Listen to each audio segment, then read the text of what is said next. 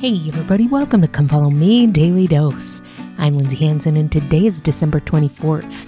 A very Merry Christmas Eve to each and every one of you. I hope you have a special and a sacred day as we celebrate and look forward to the celebration of our Savior's birth. Today I'm going to share another of my favorite Christmas talks with you. This one is by President Nelson and it's called The 4 Gifts That Jesus Christ Offers You. My beloved brothers and sisters, what a treasured season this is. We love the strains of, "O come, all ye faithful," and eagerly come to adore him, Jesus the Christ, that singular babe of Bethlehem, the great Jehovah of the Old Testament and the Messiah of the New. Tonight, let us consider together the blessings that come to us as we focus on the life, mission, doctrine, and atonement of the Lord Jesus Christ. I invite you, as King Benjamin did for saints in his day, to consider on the blessed and happy state of those that keep the commandments of God. That blessing is for us here and now, but added to it is the eventual promise of never-ending happiness. Simply stated, true followers of Jesus Christ have the privilege of experiencing unspeakable joy forever. I was reminded of this the other day when I met an angel named Lydia. This angel was not dressed in white, and she made it easy for us to visit by coming to my office. Lydia is 12 years old. I was told that she is suffering from a rare, aggressive form of brain cancer. She has an angelic face and a poise beyond her years. As we talked about her life and what lies ahead, she was calm and at peace. When I asked if she had any questions, she quickly replied, "What is heaven like?" This led to a heart-to-heart discussion about the purpose of life and the blessings that our Heavenly Father and His beloved Son have. They've offered to those who honor and follow Him. Tonight, we are pleased to have Lydia here with her parents. Lydia, would you and your mother and father please stand for a moment? Turn around so everybody can see you. Thank you, Lydia. Brother and Sister Terry, we continue to pray for you. I'm deeply moved by the faith of Lydia and her family. Though facing a monumental challenge as far as this earth life is concerned, Lydia is filled with faith. She has an eternal perspective. She knows that the Lord loves her and will care for her. Her devoted family is filled with the same peace and composure that only faith in the Lord can bring. Lydia's wish was to meet the president of the Lord's church, but her desires run much deeper than any one-time experience here in mortality. Her deepest desire is to be with her family forever in the celestial realm. That includes her desire always to be with Heavenly Father and Jesus too. Indeed, our desires influence each of us in profound ways, not just here and now, but beyond. Consider the significance of this statement from Alma. The Lord granteth unto men according to their desire. Desire is important in this season of gift-giving when we are particularly mindful of the desires of those whom we love. During this season, I invite you to consider your own desire. What are your deepest desires? What do you really want to experience and accomplish in this life? Do you really want to become more and more like Jesus Christ? Do you really want to live with Heavenly Father and with your family forever and live as He lives? If you do, you will want to accept many gifts offered by the Lord to help you and me during our time of mortal probation. Let us focus on 4 of the gifts Jesus Christ gave to all who are willing to receive them. First, He gave you and me an unlimited capacity to love. That includes the capacity to love the unlovable and those who not only do not love you, but presently persecute and despitefully use you. With the Savior's help, we can learn to love as He loved. It may require a change of heart, most certainly a softening of our hearts, as we are tutored by the Savior how to really take care of each other. My dear brothers and sisters, we can truly minister in the Lord's way as we accept His gift of love.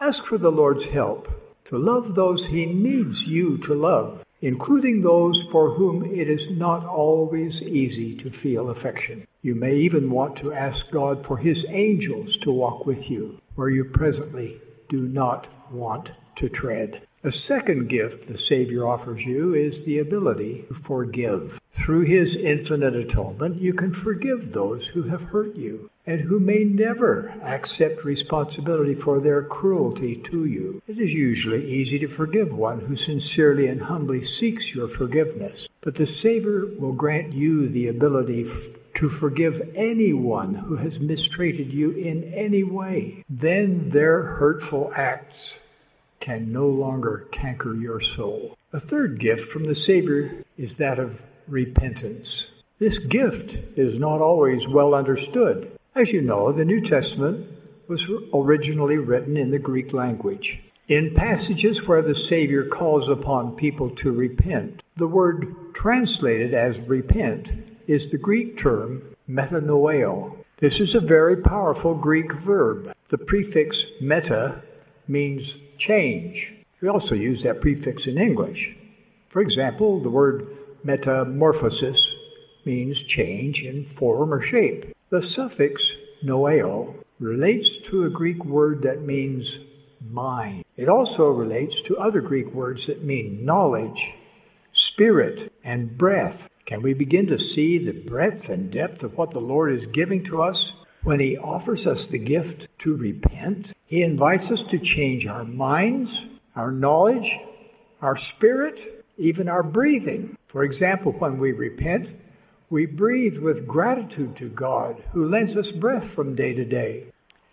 And we desire to use that breath in serving Him and His children. Repentance is a resplendent gift. It is a process, never to be feared. It is a gift for us to receive with joy and to use, even embrace, day after day as we seek to become more like our Savior. King Lamoni's father caught a glimpse of what lay ahead for those who believed in Christ and followed Him. He declared that he would give away all his sins for the privilege of knowing the Lord. True repentance is not an event. It is a never-ending privilege. It is fundamental to progression and having peace of mind, comfort, and joy. A fourth gift from our Savior is actually a promise of life everlasting. This does not mean simply living for a really, really, really long time. Everyone will live forever after death, regardless of the kingdom or glory for which they may qualify. Everyone will be resurrected and experience immortality. But eternal life is so much more than a designation of time. Eternal life is the kind and quality of life that Heavenly Father and His beloved Son live. When the Father offers us everlasting life, He is saying in essence, if you choose to follow my Son, if your desire is really to become more like Him, then in time you may live as we live and preside over worlds and kingdoms as we do. These four unique gifts will bring us more and more joy as we accept them. They were made possible because Jehovah condescended to come to earth as the baby Jesus. He was born of an immortal father and a mortal mother. He was born in Bethlehem under the most humble of circumstances. His was the holy birth foreseen by prophets since the days of Adam. Jesus Christ is God's transcendent gift, the gift of the Father to all of His children. That birth we joyfully celebrate each Christmas season, with our thoughts and feelings so focused on the Savior of the world. What then do we need to do to receive these gifts offered to us so willingly by Jesus Christ? What is the key to loving as He loves, forgiving as He forgives, repenting to become more like Him, and ultimately living with Him and our Heavenly Father? The key is to make and keep sacred covenants. We choose to live and progress on the Lord's covenant path and to stay on it. It is not a complicated way. It is the way to true joy in this life and eternal life beyond. My dear brothers and sisters, my deepest desires are for all of Heavenly Father's children to have the opportunity to hear the gospel of Jesus Christ and to heed His teachings. and for Israel to be gathered as promised in these latter days.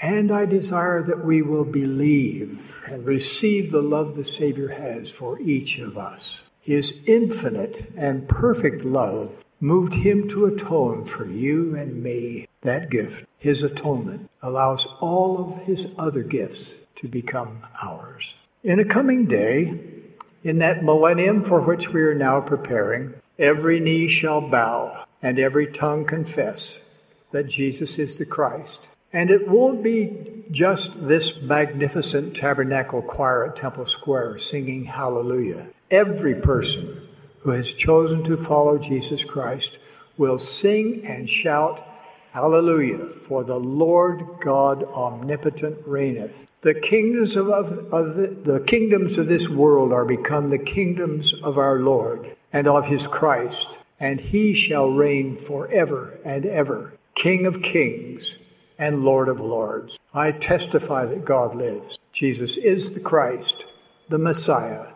This is his church, which he directs through his prophet. Humbly, we invoke his blessings upon each of you, including desire and ability to accept all gifts the Savior offers to you. In the name of Jesus Christ, amen.